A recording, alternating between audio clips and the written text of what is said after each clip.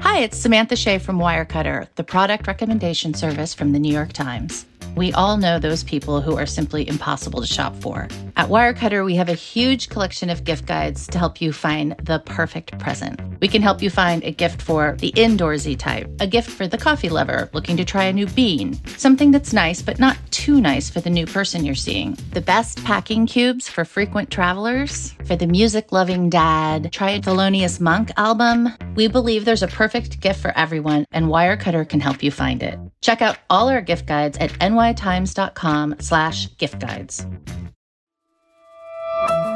From the New York Times, I'm Michael Barbaro. Here's what you need to know today. Initial evidence and interviews indicate that the suspect entered Club Q and immediately began shooting at people inside as he moved further into the club.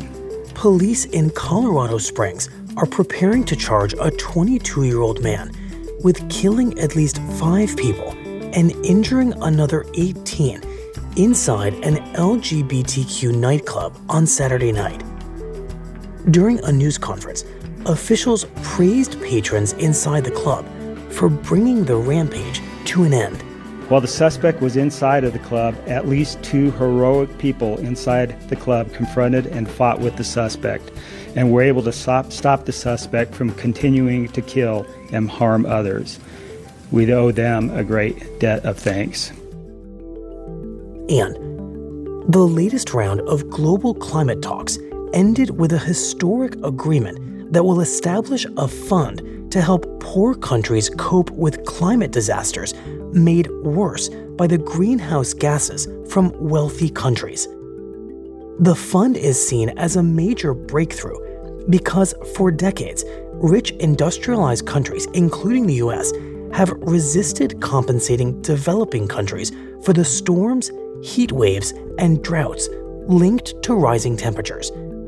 The question now is whether wealthy countries will actually put money into the fund. That's it for today.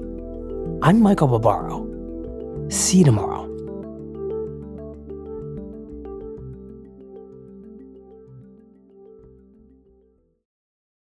This year, a very important public figure turns 80. He sent us his wish for his birthday. My wish is for everyone to practice wildfire safety, because only you can prevent wildfires. That sounds easy enough, but you don't know who it is. Nah, of course you do. It's Smokey Bear. Let's all make sure Smokey's wish comes true by learning his wildfire prevention tips at SmokeyBear.com. Because Smokey Bear lives within us all. Brought to you by the USDA Forest Service, your state forester, and the Ad Council.